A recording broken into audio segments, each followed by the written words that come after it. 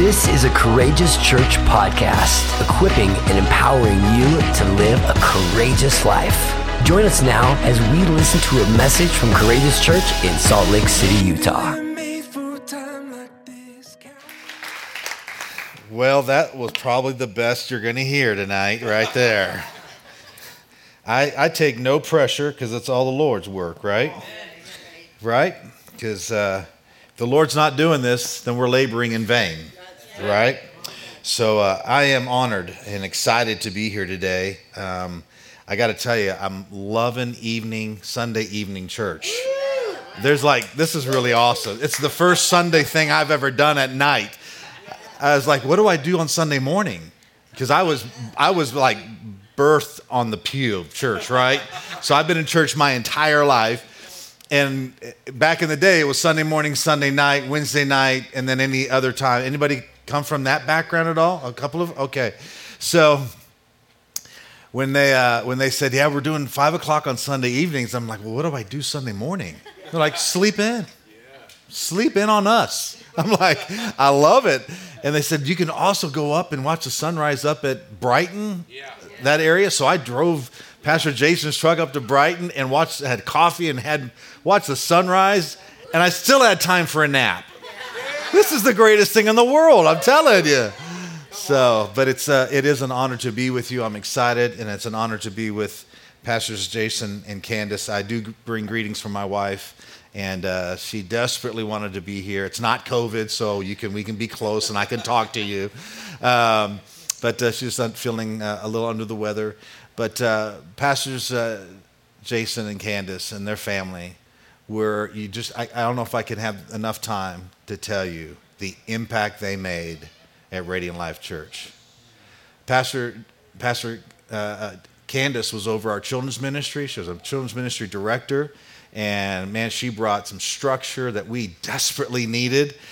She brought organization, she brought heart, she brought curriculum, she brought ideas. It was just awesome. We're like, yes, you know. And then I kind of now call Pastor Jason Pastor Slash. He doesn't know this because he started out as worship, right? And then it's okay. You're a worship guy, all right. Now you're our worship pastor, and then associate pastor. And then slash, anything that we needed done. Technology. Pastor Jason? Yeah, I can do that. That's all right. Okay. A new idea. Pastor Jason? Yeah, I can take care of that. And so their impact, tremendous. And you guys, if I could just say this, you are so blessed to have this couple, this family, pastor you. They are awesome. They're the real deal. And I know that you know that. They're authentic. They're real. Transparency. I love Pastor Jason. When he preaches, we love. I tell you, every time he comes back, you know, our people just want to keep him. I'm telling you. And so we hope that it's kind of like homecoming when you guys come back. That's what we want. But I'm really proud. Can I just say this? I'm really proud. Sorry. Being a pastor, and all of us have really struggled over the last year and a half. Let's just be honest, right? Yep. It's this thing, the COVID thing has just blown us all kind of to pieces. And I've been on phone calls and I've been in meetings where pastors they're tapping out. And talking with Pastor Jason and our phone calls, I hear no resignation. I've never heard it. It's like we are in this thing. God has called us. There's a work to be done. There's people that need help and need saved, need delivered, need Jesus. And I just want to say publicly thank you. Yeah.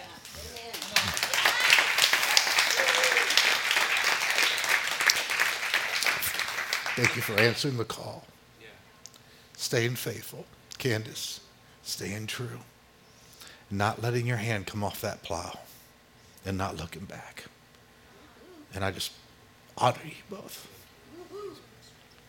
Amen. Okay, I'm here to preach. Ah! All right. Father, we thank you now as we turn our attention to your word. God, I pray you are the bread of life. I thank you, Lord, that you're going to feed us. You're going to bring forth what's on your heart, God, to all of us. I don't know how you do that. It's awesome to me. by your Spirit, you can minister to all of us differently at the same time. It's awesome. So my trust is in your ability, not mine. I yield myself to you. I ask that you would just use me today to speak your heart to your people, courageous people. In Jesus' name we pray. Amen. Okay, I'm ready to get going. We're going to go fast and furious. Is that okay? Pastor Jason said that I have about an hour and a half to 2 hours. Do I have okay? Hour and a half? Anybody? Two hours? Okay. You can open your Bibles to any book of the Bible, and we're going to start there, okay? Wherever you want to know. Open your Bibles to, or your mobile device to the book of Judges. The book of Judges is where we're going to be today.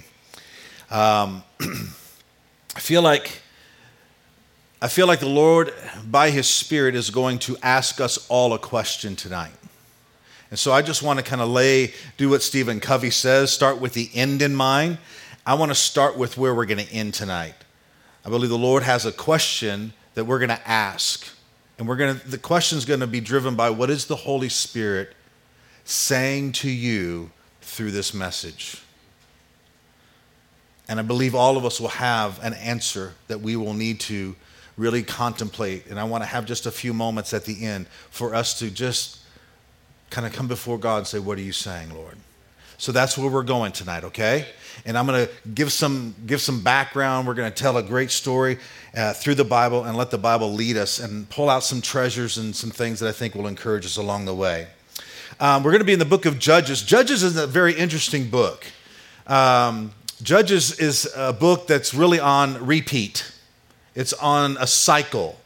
You look at the book of Judges, and it's God's people, the people of Israel, the nation of Israel. It's new, right? They'd come out of the wilderness. Now they're into the promised land. They're supposed to take over the promised land.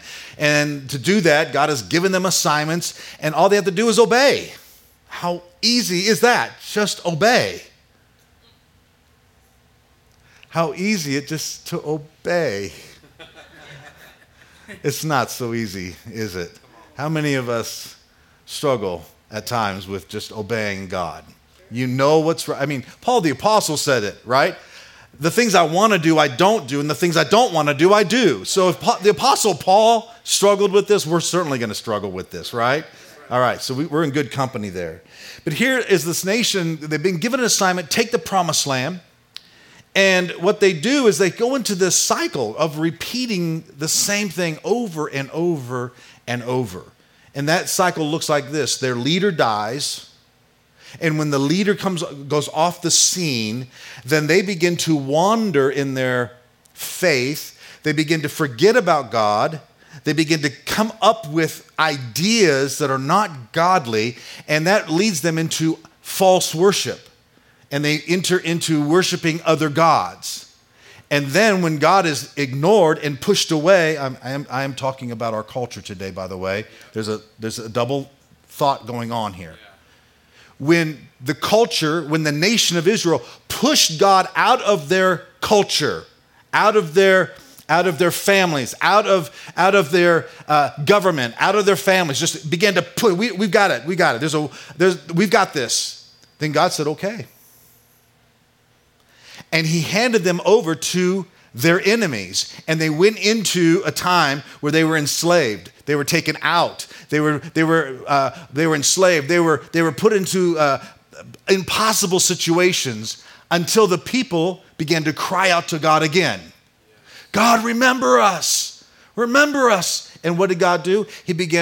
He would raise up a prophet, raise up a judge, raise up a deliverer, and they would return to worshiping God.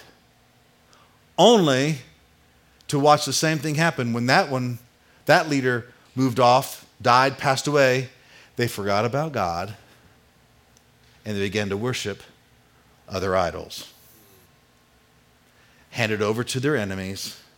They cry out to God to return back to God and do it over and over and over. This is the cycle of the book of Judges. It's like unbelievable. So if you look, I'm going to go quickly here. Chapter 1, the assignment for them to take over the land of Canaan. You look at chapter 2, they disobey God. Now there's a phrase and there's something here, this verse 11 of chapter 2 that I want us to highlight. It says this, the children of Israel did evil in the sight of God.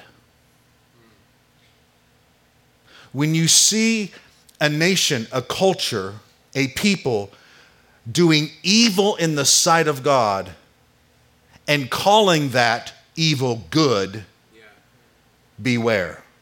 Yes. And I believe we can see that. And this is not a political statement whatsoever. This has nothing to do with politics. I'm just talking about rejecting God, okay? God views it as they are doing evil in his sight. And so in chapter 3, verse 7, God raised up Othniel. That's Caleb's younger brother. And they did evil in the sight of God. He raised up Ehud. And then Shamgar did evil in the sight of God. He raised up Deborah. Because the guys weren't getting the job done, ladies, right? So let's get a lady in here. Let's get the judge, Let's bring in Deborah. By the sixth chapter, the same cycle has happened 5 times. And that's where we're going to parachute in tonight into chapter 6, 7, and 8. All right? We're just going to look at that. How many, I need you to lift up your hands to help me. How many are you familiar with the story of Gideon in the Bible? So I just kind of get a read here. Okay, good. All right. If you're not familiar, I'm going to give you enough information that you're going to be able to understand the story of Gideon. Gideon was the next leader God raised up. The cycle is continuing. Look at verse 1 in chapter 6. The children of Israel did evil in the sight of the Lord. So the Lord delivered them into the hand of Midian, there's the enemy, for 7 years. For 7 years.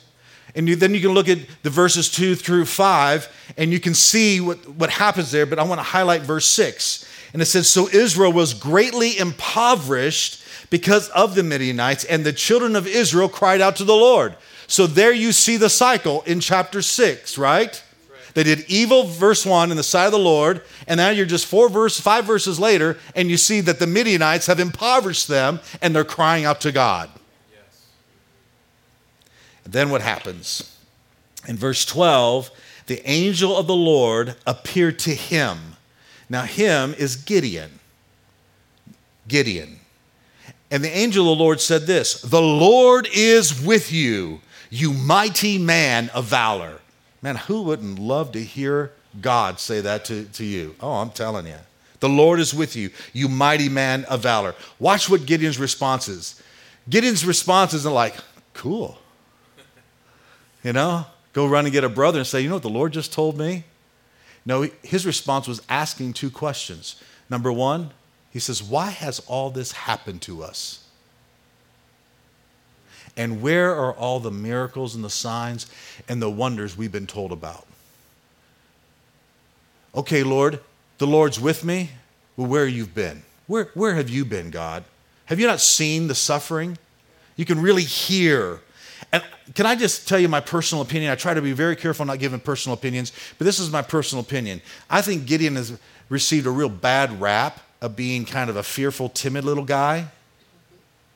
I don't believe that. Not when you really dig into the story. I mean, listen, he's got the angel of the Lord saying, you mighty man. And here he is, not afraid to ask a question. Okay? Right. Yeah. Angel of the Lord, right. You say you're with me?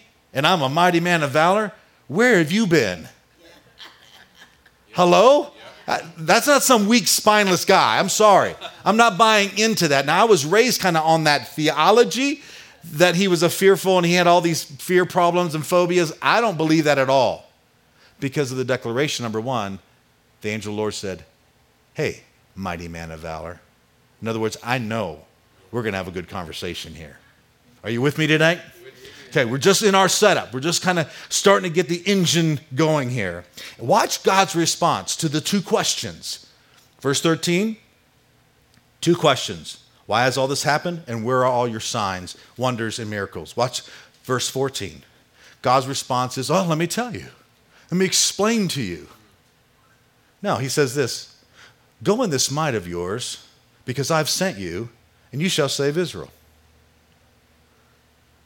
Now, does that fly into anybody's like, really?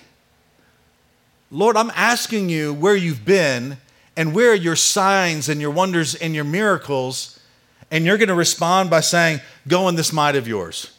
In other words, he had totally ignored Gideon's questions. Have you ever been in a conversation and you ask someone a question and they divert it? They move away from it because it's like a tough question or whatever. They don't want to answer it, so they move in a different direction. Now we can talk about politics, right? They don't want to answer something, they're going to move into whatever they want, right? They're going to ignore the questions, right? It's almost like what God's done to Gideon. But has he? Did God actually ignore Gideon's questions? Let me just put this at your feet for consideration. He says 3 statements back to him to his 2 questions. Number 1, go in this might of yours. Now, this is the second time he's addressed Gideon, might and valor. Hey, Gideon, open your eyes. I'm telling you, if you want a sign, right here it is. You're looking for a sign, go in the might. Go in the valor. You already have it. Couldn't even see it. Listen, some of you have gifts, talents, abilities, callings, desires for the things of God, and you're viewing yourself like Gideon. God can't use me. God's saying to you, oh, I know who you are. And I know what I've put in your life. Stop looking at your ability. Watch what I'm going to do with you. You want a sign? Mighty man of valor. Go in this might. There's a sign. How about you want to see it like a wonder? Like, oh, what? What about the statement?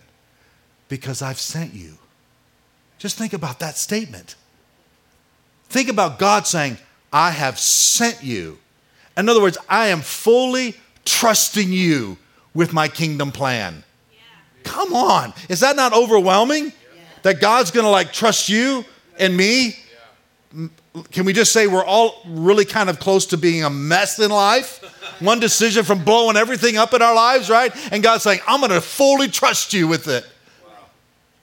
I'm going to hand the football off to you, and you're going to run, and you're going to score TD. What? If that's not a wonder, I don't know what is a wonder, right? How about a miracle? You want to see a miracle? What God's response is? You shall save Israel. What? God, where are your signs? Where have you been? All right, go in this might of yours. You're going to save Israel. That's a miracle in itself right there. So God, in my opinion, just laying it at your feet, answered his 2 questions. Did not ignore him. I don't know if Gideon caught it right away, but that's okay. I don't think you and I would have caught it, right? All right. So verses 15 through 25. Okay, that's 10 verses there. You can look at it and you can see that Gideon has this amazing conversation with the angel of the Lord. He says, okay, if I found favor in your sight, would you show me a sign? Okay, show me a sign here. Listen, angel of the Lord didn't buckle his knees at that at all, did he? He's like, okay, yeah, sure. Watch what he did. He didn't go, okay, perform for me, angel. What did Gideon do? Stay right here. I want to go and I want to prepare an offering. He did not wait for a sign from the angel.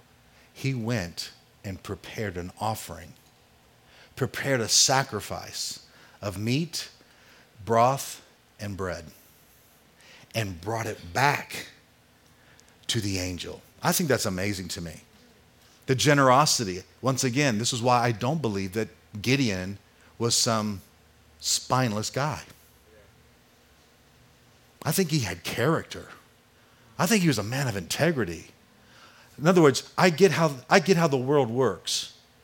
You don't get anything for nothing, so I'm going to first invest. Wow. I'm going to give of myself. Pastor Jason, I really need you to give me something. I just got to get something. Give me something. Give me a word. What are you doing to invest into the work of the Lord? And I'm not talking money here, guys. It can be if that's what the Lord talks to you about. But what I'm saying is, what are we doing to invest ourselves into? It's called a ROI in business, right? What is that? Return on investment. And I believe Gideon understood the principle of ROI. I give first before I receive. I think, and I'm talking more Dallas now. Dallas is very materialistic. All of the Metroplex is driven by materialism. I would have to say it's like the golden calf. What do you drive? What subdivision do you live in? It's all this. Let me see what bag you're carrying, ladies. It's so materialistic. It just makes me sick. It's just nauseating. And there's this thing that's happening where we're elevating all those things that we want without first investing into what really matters in the kingdom of God. Okay, I got to keep going, okay, because we're going somewhere really, really, really, really important, okay? So then he's asking this, how can I save Israel? How can I that? Because I come from the weakest clan and I'm the least of that clan. In other words, I'm the weakest of the weakest. The clan, the tribes, there's 12 tribes of Israel, and Gideon was under the tribe of Manasseh. And so Manasseh had all these families, clans, and he was from the Abizarite clan, and he was the least of them. Okay? So that's what he's saying. How can I save when I'm from the least clan of the tribe of Manasseh? I'm the weakest of the weakest. This is impossible, right? Watch what God's response is. But I'm with you. Did you forget that? We covered that already twice, by the way. And he has to say it the third time. Remember, I'm trying to get something into your head here. I'm with you. I've initiated the conversation in the first place. Did you forget that? You haven't called out to me and say, I want to be the Savior. Send me, Lord. You're threshing wheat in a wine press. Yeah. And God initiated. And now it's the third time he's telling Gideon, I'm with you. Doesn't matter if you're the weakest. Because when I'm with you, you're the baddest dude around. Right? When the Spirit of the Lord is upon you, no one can take you out. Right? I mean, that's it. Right? It's amazing. Yeah, you're going to defeat the Midianites. It's crazy. I love this. Now watch. He brings this offering, the meat of the goat, the broth, and the bread. And he brings it to the angel of the Lord. That means the angel of the Lord just hung out for a while. Took some time to prepare that offering. Now watch what happens here. It's amazing. He brings it, and he has it in some kind of containers or something so the broth doesn't spill. And he brings it, but he does not know how to present the offering. The reason why he doesn't, this is kind of fast forwarding, but the reason why he doesn't know how to present the offering is because the Abizarites are leading in the worship of Baal and Ashtaroth, false gods. So he hasn't seen how you offer your offerings and sacrifices to God. So he brings it, he doesn't know what to do with it. And what is the angel? I got you. Let me teach you how you bring an offering to God. And so he says, place this one here, place it on the rock, position it over here, boom. Now take the broth, pour it over the sacrifice, right? Pour it all over it. Yeah. And then the angel of the Lord takes his staff and touches the offering. And it says, fire came out of the rock and consumed everything. Nothing left. Then what happened? It says the angel of the Lord disappeared. I love this part of the story. But before I get there, I have to identify. I'm going to cover 4 altars in this story. We've just heard the first altar. I like to call it, this is the altar of submission. He did not know how, and so he had to submit to being shown how you worship and bring an offering to God. And God's very specific about what that looks like. Now, you say, well, what's the big deal? I don't know. I'm not God. And he kind of created everything, so if it's a big deal to him, it's a big deal to him, right? It's his way. And so what the question is this: Gideon, are you going to submit to this process? The first altar is where a lot of folks trip and fall. My father-in-law is a deep theologian, Dr. Vernon Hedge. I love it. I've stolen this statement. Submission is this, and you can write it down if you like. I will my will to will his will. I will my will to will his will. That's submission. Yeah, but I don't like that. I will my will to will his will. Yeah, but that's not my family history. That's not where I came from. I will my will to will his will. Yeah, but our political thing and our bent over here, I will my will to will his will. It's submission. It's the first altar that we're all going to deal with. That's right. Is submitting our will, all right, to God's way. Okay, the angel disappears. What happens next? Gideon freaks out. I mean, full-on panic attack, right? Because he understands, he knows that if you see God face to face, you die. You die. It's over. And so when the angel of the Lord, by the way, he never knew it was an angel.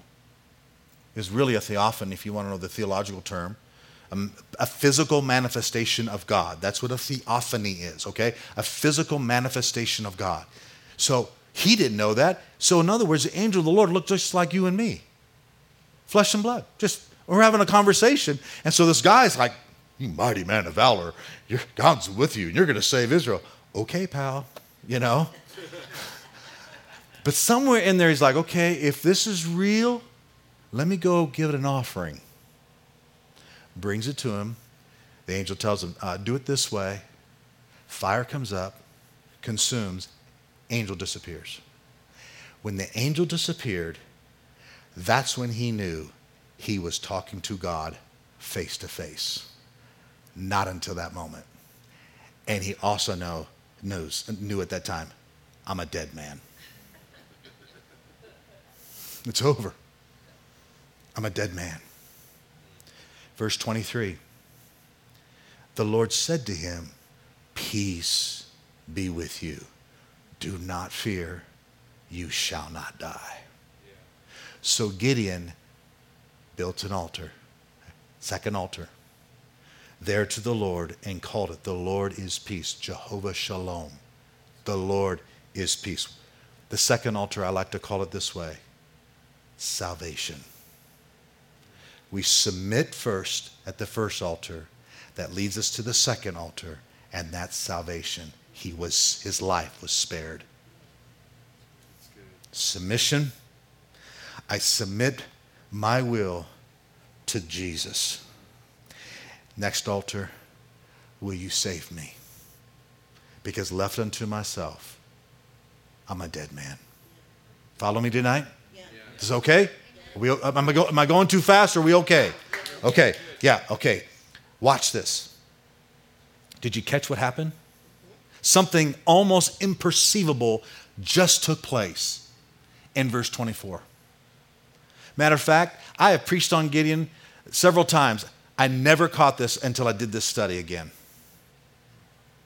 The angel of the Lord's having a conversation. Hey, Pastor Jason, how you doing? You mighty man of valor. No. Physical conversation, right? Jason goes, brings the offering. I'm the angel of the Lord. He's Gideon. So Gideon, right, we're doing this deal. And then the fire comes up, right? And then I disappear. Gideon, oh no, I'm a dead man.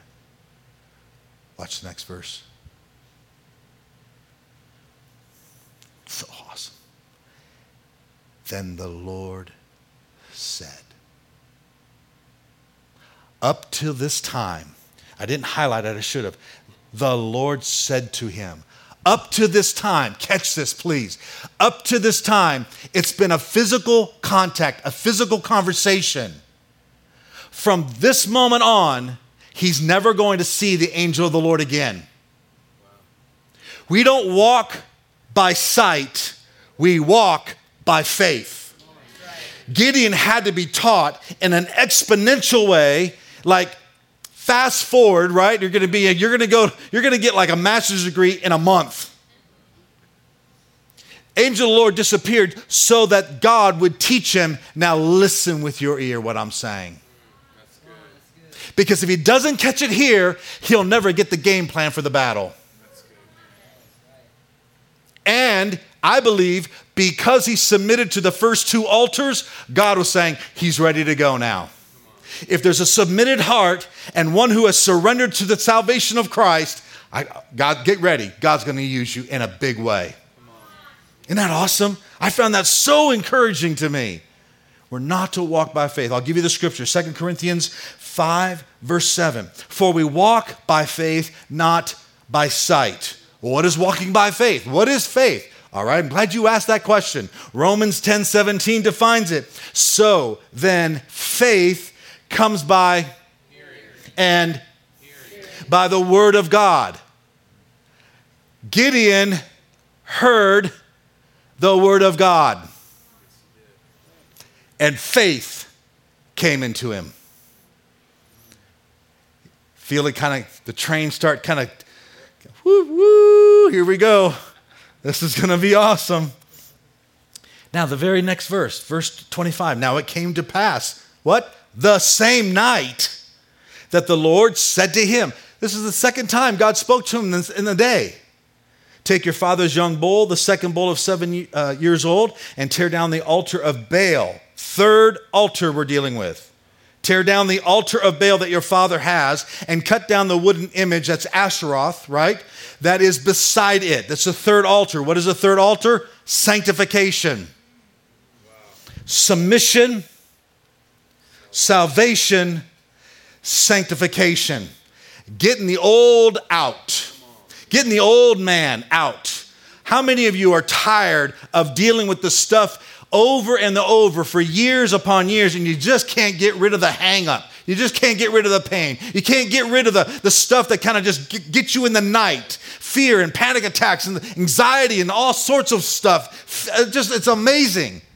The only way that happens, and I'm saying us, the only way we are ever set free is submission, salvation, and being willing to be sanctified. Get rid of the Baals and the Asheroths, those things that you worship above God. Are you ready for the fourth altar? Tear down the altar of Baal that your father's, verse 25, has. Did you catch that? There's so much more stuff here. I'm kind of going light here. There's so much more stuff. The second bowl. Did you catch that? The second bowl. Why not the first bowl? That's a message all into itself. So Pastor Jason, he can preach that one. I'll send you my notes. It's really good. Tear down the end of 25. Tear down the altar of Baal that your father has. It was in his family. It's in your family. It's something that is common to you, something that you know, something that your family has dealt with.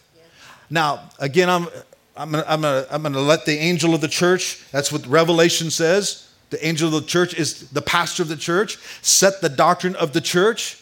This is what I teach Radiant Life Church. I do not see scriptural proof in text form for this idea that the sins of your grandpappy, grandmommy, grand whatever is passed on to you. I don't see it. I know there's a scripture, and you all probably know the scripture, and I can't marinate too long on this, but I will say this. All sin came through one Adam. It's true. That's the entrance of sin in the world. So give your grandparents a break. But just like there is personality traits and physical traits within our families, like I have 3 children. Going to be a grandparent in December, first time. Whoop, whoop. Yep. Having a grandbaby boy. He's going to be just like his grandfather. They're all hoping not. My daughter is great with child, but I have 2 sons, Josiah and Caleb, and Caleb is my mini-me. Can you guess who the mini-me in the Chatham family is? Which one? Anybody want to jump out there? The one that looks like Jason, Pastor Jason, right? We all have those traits that we pass on. Strongholds of the enemy are much like that. It's familiar to the family. But everybody here has a choice before God to receive that as a stronghold or be delivered from it. I am not held because of my grandfather back from things to overcoming. He has overcome everything. So why should I be penalized and walk with a limp because of 16 generations ago in my family? That's ridiculous. It's not theologically correct. You want to blame anybody? Adam and Eve. I have this fantasy in my life when I get to heaven, Pastor Jason. Can't wait to see Jesus. Can't wait to see David. But I want to go right up to Adam and punch him in the throat. Say, thanks a lot. No, sorry, I should. Let's move on. Some of you are like, yeah, be right there. Let's do it. Verse 26, and build an altar to the Lord, your God. Tear down Baal, Ashtaroth, watch, and then build an altar to the Lord. How did he know how to build an altar? He was taught by the angel of the Lord when he brought the goat broth and the bread. That's how he knew. That's how all he had to do was hear, and now he could do it.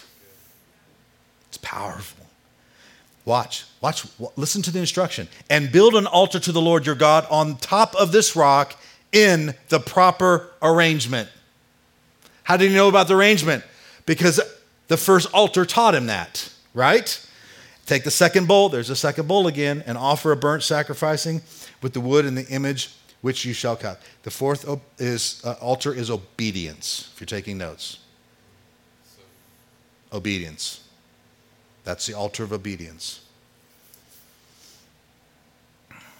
Judges 27, verses 27 through 32, it goes into great detail of how Gideon followed the obedience of God's instruction.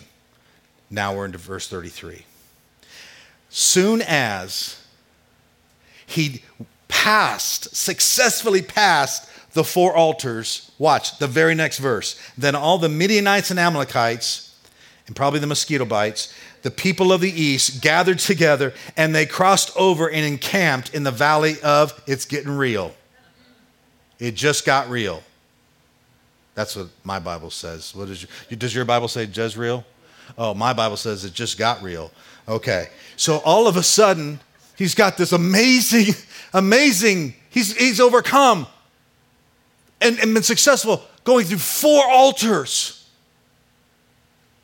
And all of a sudden, the Midianites, Amalekites, and the people of the east gather. We know later it's 135,000 soldiers, plus chariots, plus camels, horses, donkeys, tents.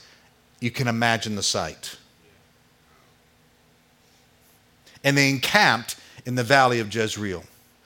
But the Spirit of the Lord came upon Gideon, and he blew the trumpet, which is the shofar, and the Abiezrites gathered behind him. Who are the Abiezrites? His family. Did you catch that? So listen, he passed the 4 altars: submission, salvation, sanctification, obedience. He's been on the mountaintop. Man, God is so good. And the enemy gathers for attack. How many can ever witness here tonight? You have done something, quiet time, church, whatever it is, whatever it may be. And it's like you're on a spiritual high. Like you and God are so close, so amazing. You just feel God. He's talking to you. It's like worship tonight. That last song, by the way, I hadn't heard that. That was awesome. Just awesome. The name above all names. Worthy. Oh, I love that. And we just sang it over and over. And you just can feel the atmosphere. God loves when we worship together in unity. There's power in unity. That's why we sing one song in one key at one time. That's right. Most of the time. Well, most of the time, yeah. And the devil hates it. Because it's calling us into unity. By the way, it's a perfect reflection of the Trinity when we worship. So when God hears and sees our worship, he hears and sees himself. It's like, yeah, you're part of me and I'm part of you. We're one. That's the power of worship. So we have this mountaintop. You have this mountaintop experience. What's after a mountaintop? The valley. What's in the valley? The enemy.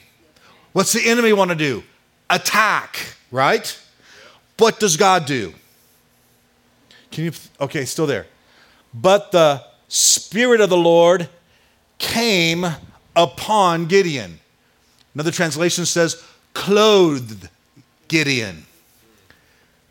Clothed him. I love this part. God gave him something that Gideon had never possessed until this moment. The enemy is, oh man, they're right there. You can hear them. It's deafening. It's overwhelming. They're gathering. It's in the valley. But the Spirit of the Lord clothed him. I believe he clothed him with authority. Why do I believe that? Because of what the scripture says next. It says this. Where's it at? Then he blew the shofar, the trumpet. And what happened? His family gathered behind him. He's the least of the least, the weakest of the weakest. Before the clothing of authority, they would have said, who's this? Who are you? David, we don't even consider you a chance to be the king. That's right. You're the little boy out there. Right. See, God loves the least of the least, the weakest of the weakest. He specializes in that. Good. So if you feel weak and you feel the least, get ready because God loves to use the weak and the least. He loves it. You feel like, man, I've done so much junk in my life. God can never use me. Oh, man, you have no clue what God can do with you. That's right. Because all he has to do is just clothe you with himself. And you'll grab a trumpet that you've never blown in your life and call forth your family members, and they're going to get behind you. Man, I'll tell you, I've been alone. I've been betrayed. I've been stabbed in the back. Bring tears to your eyes how much it hurts. Yes. But man, I have felt the gathering of people behind me. Whew, that feels good. Yeah. When you know someone really has your back. Yeah. Someone told me the other day, I was meeting with him and mentoring him, and he said, Pastor, I got your back. I loved his heart. I said, please don't tell me that. I can't tell you how many people have told me, got your back. When the chips are down, you can count on me. Tell you what I want. Don't tell me. Show me. That's right. Because we'll live long enough, the chips are going to be down. And people are going to be running for cover. And I will be exposed.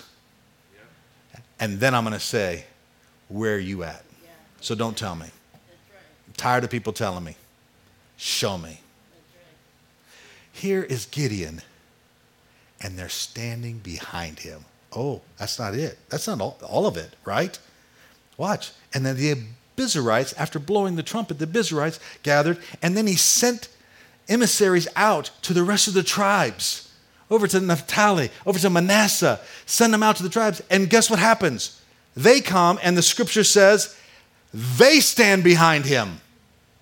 Not with him, behind him. That's why I believe God clothed them in authority. They saw him one way before, and now they see him in a total different way. And only God can do that. We cannot manufacture that. By the way, you can't short circuit the process. Pastor Jason, I want to preach. I hope he tells you, the toilets are over there. Grab a brush. Because that's the beginning qualification to stand behind the pulpit. I won't go any further than that on that one. They gathered behind him. Are we okay? Yeah. Verse 36. They counted, there's 32,000 soldiers in Israel. Gideon goes, okay, and most of us know this part of the story, right, about the fleece. Laying out the fleece, dew on the fleece, and it's dry on the ground, and then it does it the next day in reverse, right? That it's dew only on the ground and not on the fleece. And so he's saying, God, if you're really saying this, if you're really in this, I believe, but my faith's a little struggling. Notice God doesn't have a hard time with that. Yeah. Don't you just love the patience and the kindness and the goodness and the gentleness, the fruit of God's Spirit coming? Just no problem. If you need another sign, I'll give it to you. I'm okay with that. Doesn't shake God's authority at all. All right, Judges 7. It moves right. The story doesn't end at the chapter. It keeps on going, right? Judges chapter 7, verse 1. Then Jerubbaal, that's Gideon, and all the people who were with him rose early and encamped beside the well of Harod, so that the camp of the Midianites was on the north side of them by the hill of Moreh in the valley. So he's really getting descriptive. They're now moving to the battlefront, right? They're going towards the battle. And the Lord said to Gideon, the people who are with you are too many. Are you serious, God? Did you count the Midianites and the Amalekites? 135,000. We got 32,000. How in the world could that be too many? I'm surprised they actually went to battle with 32,000. God says they're too many for me to give the Midianites into their hands, lest Israel claim glory for itself against me, saying, my own hand has saved me. In other words, if they defeated 135,000 warriors, 32,000 of them defeated him, they would have so much arrogance and pride that they think they won the victory. Can you believe that? Just if anybody's in math, like teacher in math or anything, that makes no sense on just a mathematical plane. But it tells you the condition of the nation of Israel. When you worship false gods, pride and arrogance is the first thing that rises up. There's a way that seems right to a man, but its end leads to death. So God knew. He's reading their hearts.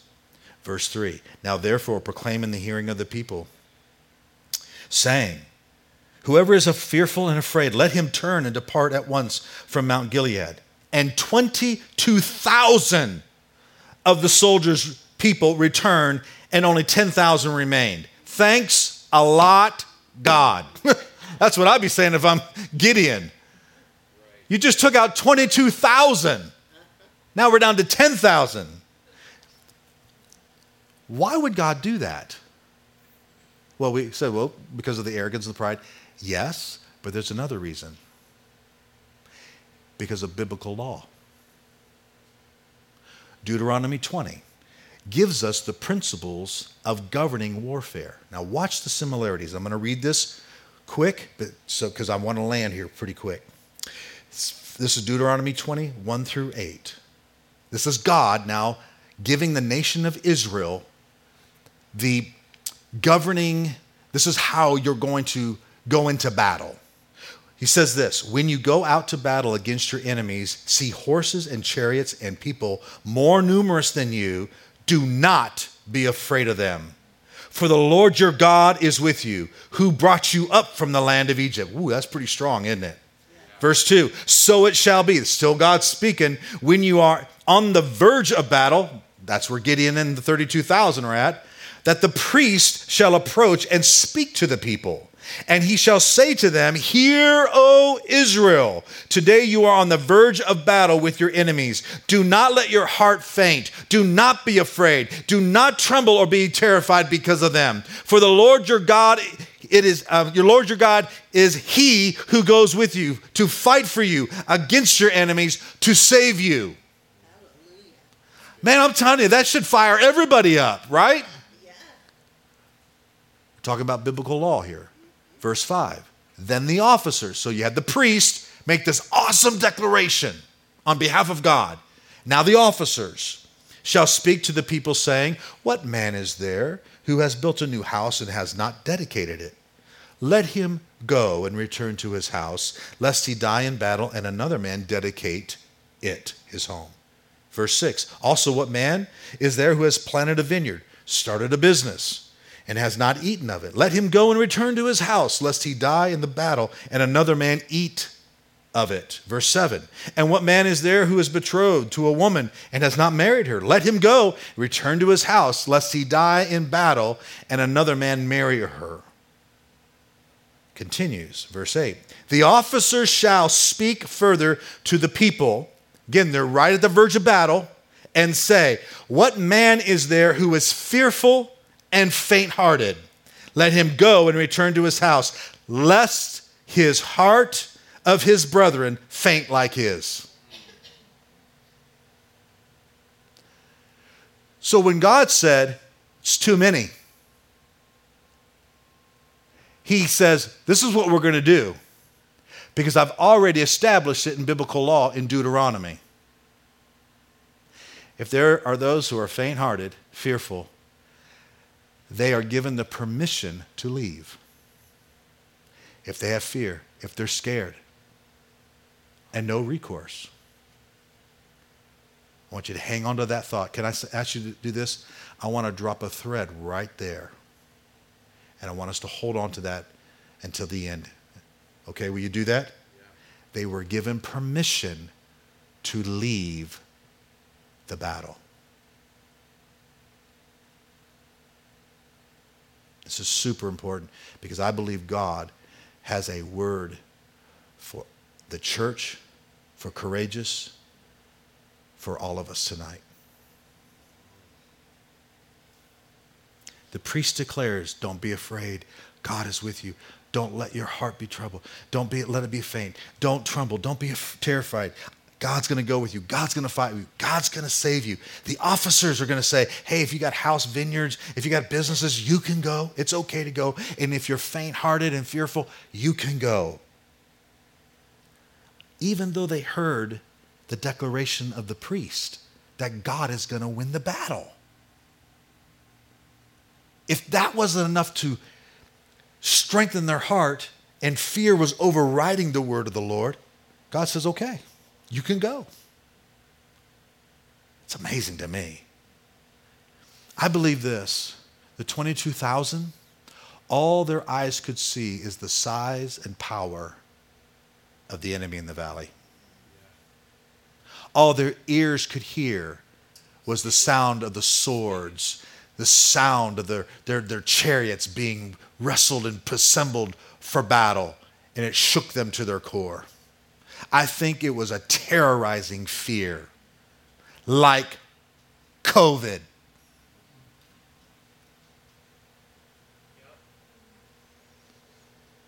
A terrorizing fear has not come upon America, has not come upon Salt Lake City, has come upon the globe. And the enemy is laying in the valley.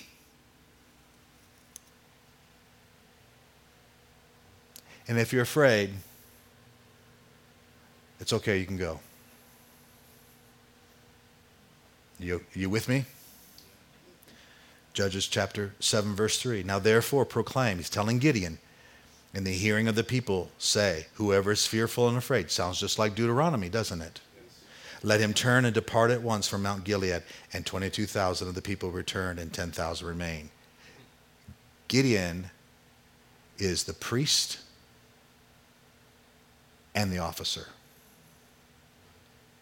So we know he had to have said the declarations of God. God's going to save you. God's with us. God's, right? But according to Deuteronomy 20, if you're fearful, you can go. And 22,000 took the ticket out. I wrote this down. They were given legal right to leave. Verse 4. But the Lord told Gideon, there's still too many. God, you're a little crazy. That's all I want to say. Bring them down to the spring and I will test them. Who loves the testing of God? Anybody? Come on, 2 hands up. Oh God, test me. No. I never pray for patience. I did that one time early in my life. Never again. Lord, teach me your mercy. No. Lord, I need to be more loving. Nope. I just say, Lord, I want to be more like Jesus.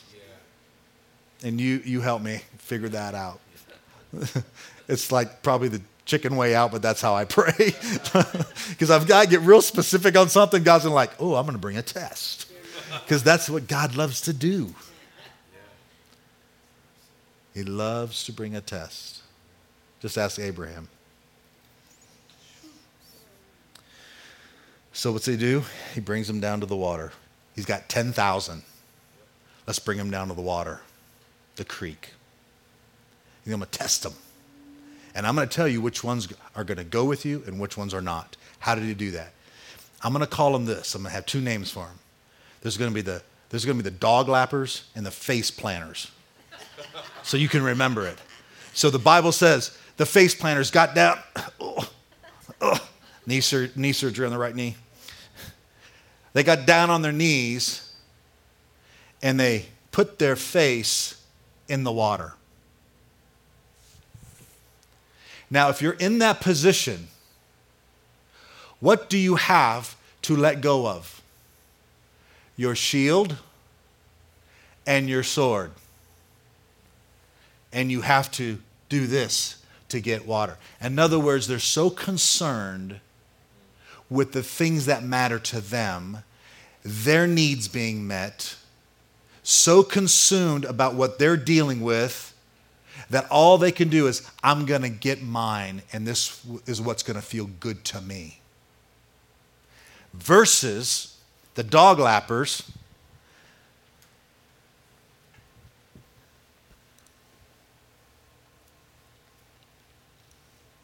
and they drink water like this.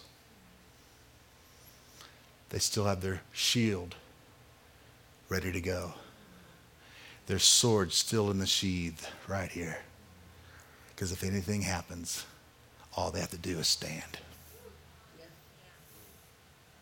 And God says, I'll take the 300. I'll take the 300 dog lappers who didn't put down. Listen to me. God, I pray right now in the name of you, hear this in the spirit what I'm trying to communicate. I'm purposely not being overly clear. God tested the people, and those who let go of the sword and the shield were not used to confront the enemy.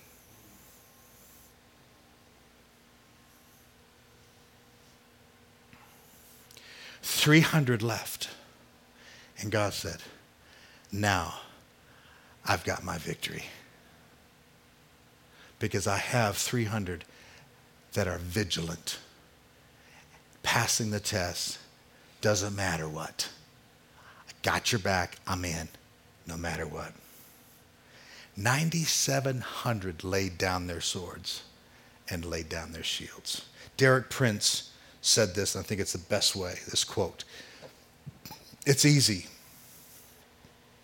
even normal, to bury our faces in the business of daily living, to be absorbed in all the practical needs that confront us every day, to forget that we are in a spiritual conflict with unseen forces of darkness who are continually watching for an opportunity to catch us unprepared. The difference between the two is one is saying, I'm going to stay prepared no matter what. And the other, I've got too much going on. I played golf on Friday. Been forever since I played golf. And a buddy of mine, and then two singles, two guys, and they didn't know each other. We didn't know them. And if you play golf, usually we're on the second or third, fourth hole. What do you do for a living? That question always comes up. What do you do for a living, you know? And so the questions came up. What do you do? Oh, I do insurance, and I'm retired. And, okay. Well, what do you do? I pastor Radiant Life Church in McKinney, Texas. Oh, really? Huh. Now, the New Yorker who's retired, I don't know if he knew any English words because has a doctorate degree in cussing. I mean, whole paragraphs, I think I could count like 2 or 3 English words in there, but it was like, oh my word. And so when I love saying it. Yeah, I'm a pastor, Radiant Life Church in McKinney. I love to see the reactions. Oh, excuse my French, you know. All of a sudden they get all pious and oh my word. And my return is usually, no, that was perfect English, you know. There wasn't any French in that. The New York guy was like, well, that's a cool thing. I'm like, okay, I guess I've never heard pastoring a church is like, you know. Put in any cuss word you like there, it'll fit. It's crazy. So the guy who's the insurance guy, the next hole he goes, man, I'd love to hear how COVID's affected your church. I said, well, the national average, the stats are 60% have not returned and 40% have returned. That's the stats nationwide. You got some outliers that are more and less. But it's 40% return to live service, 60% haven't. Yeah. Well, what about you? We're right about 45. We've hit 50. We've hit 55. But that's, we're excited about that because of the national average. He goes, well, my family and I, we're part of the 60%. I didn't ask him. He just volunteered the information. Okay. And then he said, I just don't know how to come back. I don't know how to come back to church. Now, I got to be honest. Being a pastor, I'm like, are you kidding me right now? Yeah. You get in your car, you drive, Siri can help you get there, and you walk in the front door. I mean, that's kind of how you go to church. But I heard something much deeper in there. He said, my family and I, we attended church every Sunday. And it was 3 hours. We went to church, and then we went to Sunday school class after, whatever church they went to. So it was 3 hours at church every Sunday. We gave, we served, we gave financially, we supported. We were, faithful. He said, but I just don't know how to do it. I just don't know how.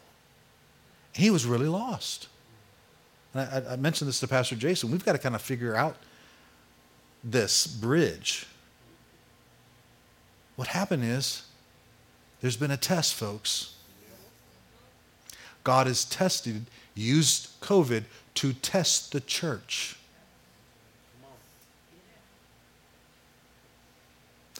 And we have been given, in the beginning days of COVID, legal right to leave the church. To stop coming. We're going to close it all down. So that we've been given a legal right to go. Then we begin to open churches back up, saying, let's go. And 22,000 have left. Yeah. But 10,000 are wanting to come back. And God goes, but I'm going to purify my church. I'm going to test her now to see who's going to be a face planter or a dog lapper. Now, why would God do that? Why would God, I believe, use this moment in our history? What is he doing? I believe this. The enemy is in the valley, has been gathering for years, and we never saw it because we were so busy doing church and not being the church. Especially in Dallas, where I come from. There's a lot of doing the church thing, but not much being the church. And God gave us time. COVID hit, and he says, now I'm going to use this to purify and to test my bride. Because I'm going to take, listen to me, I believe this with all my heart, I'm going to take the enemy out. But I'm not going to use the 22,000. I'm not going to use the 32,000. I'm going to use the 300 who passed the test. Are you okay? Let me move this way.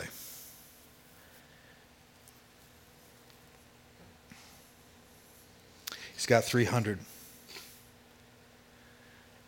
Interesting note here. Can I give you two scriptures? Because I want this. I always want scripture to prove what I'm saying. I don't want to just, by the way, here, listen to this and you just believe it. Listen to the language. Judges 7:3. Remember, therefore tell the people, whoever is timid or afraid, they may leave this mountain and go home. The 22,000 went back home. They left the battlefield altogether. They're not even present. They went back home to the mountains. Now watch. God tested the 9,700. So the people took provisions in their hands and their trumpets, and he sent all the rest of Israel, every man to his tent, but retained the 300 men. And the camp of Midian was below them. The first 22,000 were sent back home. Out of the 10,000, 9,700 weren't sent home. They weren't released home. They were sent back to their tent. And the 300 took provisions. Where did they get the provisions? From the 9,700. They grabbed the torches. They grabbed whatever they had. Probably all the weaponry they could figure out, right? They're probably loading everything up, you know. And now they walk out towards the battle. And Gideon's like, God. And God says, listen, Gideon, if you still need to be sign, go down in the middle of the night. He heard a dream. He heard the men talking. This dream has to be Gideon in the army of the Lord. And what did Gideon do when he heard that? He was strengthened by it. That the enemy is afraid. What? They don't know we have 300. And they're afraid of us? Are you kidding me? And what did he do? He worshiped. He worshiped. Can I be bold? If you don't like to worship, I want to encourage you to fall in love with worship. Worship is the key to your victory. Yes. Worship is the single most important key to victories. I believe, and we talked about this, worship is going to change in the body of Christ. It's due. Why do I believe that? Because of the story of Gideon. He worshiped. By the way, can someone tell me, up to this point in the story, what the battle plan is? What's the battle plan? The 32,000 surely didn't have a battle plan. The 22,000, the 9,700, the 300. They were going to battle without a plan. Pastor Jason, what's the vision of the church? Where are you taking us? I'm not sure. I don't know if I agree with it. I don't know. Do you really need to know all the details so that you can buy in? Or are you just going to say, Lord, you've assigned me to Courageous Church, and I am going to be a dog lapper. And I'm grabbing my sword and my shield, and whatever Jason hears from you, we're running. And we are going to be a courageous people because we have an enemy to take out. The choice is yours. 300 went forward with no battle plan. Incredible. Then he worships, comes back and says, hey boys, I got the plan. Take 3 swords, take a musket rifle, get some bombs. No. Here's the plan. We're going to take some clay pitchers, and we're going to take some candles, and we're going to blow a trumpet. Really? This is a great plan, Gideon. No. It's what God told me in worship. And I trust what God has said. Why does he trust? Because he has been taught by the angel of the Lord, by sight, that he's been trained to hear what the Spirit of the Lord is saying. So, through the 4 altars, he can trust when God says, I want you to grab a fire, and I want you to blow a trumpet, and I'm going to win the battle. By the way, no scripture says that anybody bucked the order, spoke against it, came against it. I don't know. That doesn't sound like that's a really good idea. Know what they did? Immediately, they broke into 3 companies of 100 each. And Gideon says, when I give the sign, break the pitchers and blow the shofar. What happened? The enemy were so confused, the Amalekites and the Midianites began to attack one another while there's a worship set going on the mountaintop. How cool is that? Guys, you see what I'm seeing? Yeah. Woo! Woo! You know? And they're fighting and they're killing one another. But that's not the end of the story. Guess what? This is almost my favorite part. The love of God is so overwhelming that he says, hey, grab the 9,700 and let's go chase them together. Those that were in the tent were called into battle. They're not forgotten. They're not less than. They have a role to play as we proceed to take the enemy out.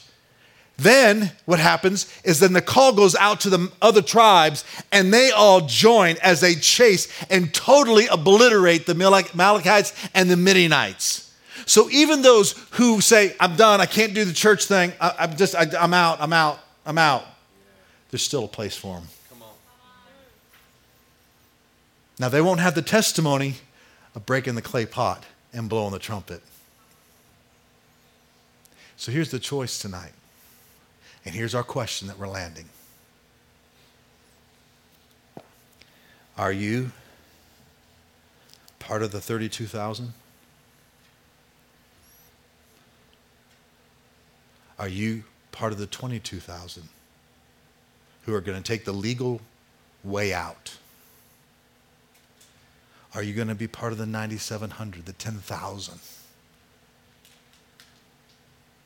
Or are you going to be part of the 300? I believe this with all my heart. COVID, although it's been horrible, we've had friends die. You've had friends die. I'm not making light of it. It is truly terrible. It's horrific.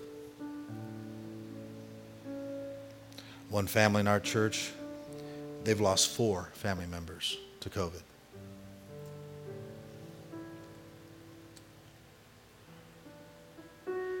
we're either going to be controlled by this fear,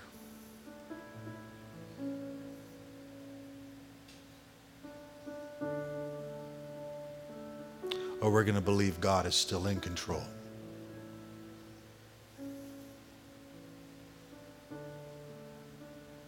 I would say if you're here tonight, you're not the 22,000 because you're here. You're here tonight. And I want to applaud you. And I want to honor you tonight for coming to church. I really mean that. I'm just not trying to get on your good side. I really mean it. Listen to me. Watching online is only ministry. It is not the church. Watching online is only one way. It's information and ministry going downstream. Church is two-way. Church, ecclesia, means the gathering. If you are not gathering, you are not church.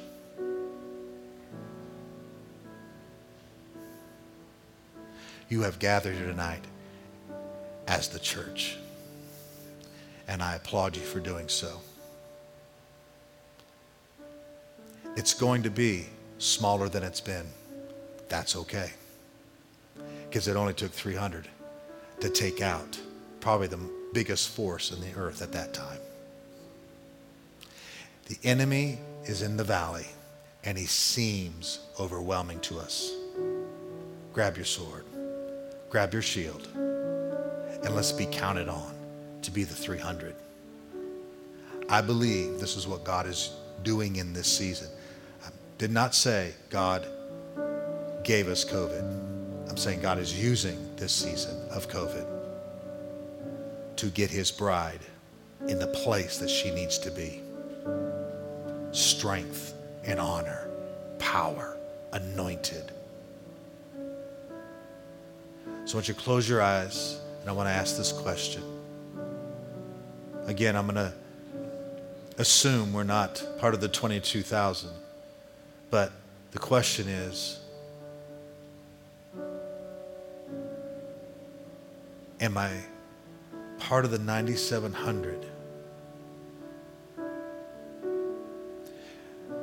that I'm always talking and worrying and fretting and dealing with the fears of life and the concerns of life, and I've got all this other stuff, and it's important. I'm not saying it's not, but it's more important than being vigilant and ready.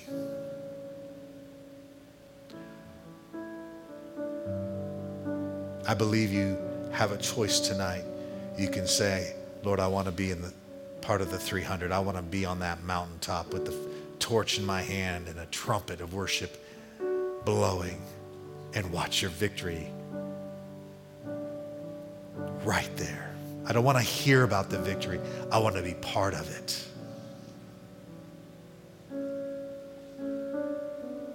And so I just want you to ask the Holy Spirit tonight to just speak to your heart. I come with no condemnation. If there's any condemnation that has come, then I ask the Spirit of God would just take that away, release it, just take it off. We're all his kids and we all have a part. We all get to be a part of this victory, no matter where we land. But I believe there is a call of the Spirit of God for the 300.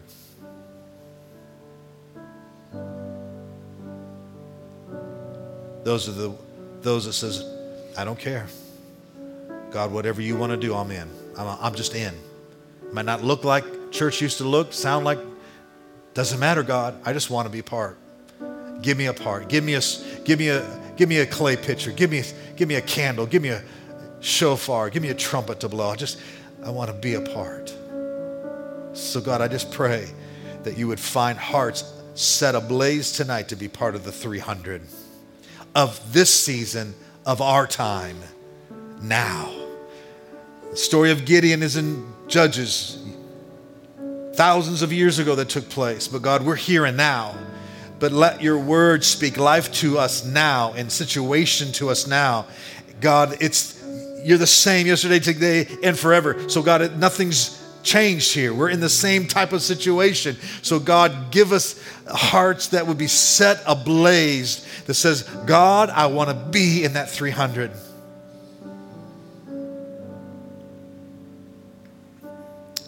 Equip us, Lord. Strengthen us. Empower us. Anoint us. I pray for Courageous Church. I pray for this body. I pray for the pastors. I pray for those who are becoming leaders in this amazing work that you have here in this area, God. Lord God, I pray that you would so strengthen them that, Lord, they're no longer consumed with their needs and their needs being met, but, Lord, they're so consumed with being a part of what you're doing that they're all in 100% of the time. Even if they don't know the plan, they're still all in. So I ask you to do this work in our spirits and our lives, deep in our souls. In the name of Jesus, I pray. Amen and amen. Thank you for listening today. If you were blessed and you want to be a part of what God is doing through Courageous Church, including ways that you can give, visit us online at courageouschurch.com.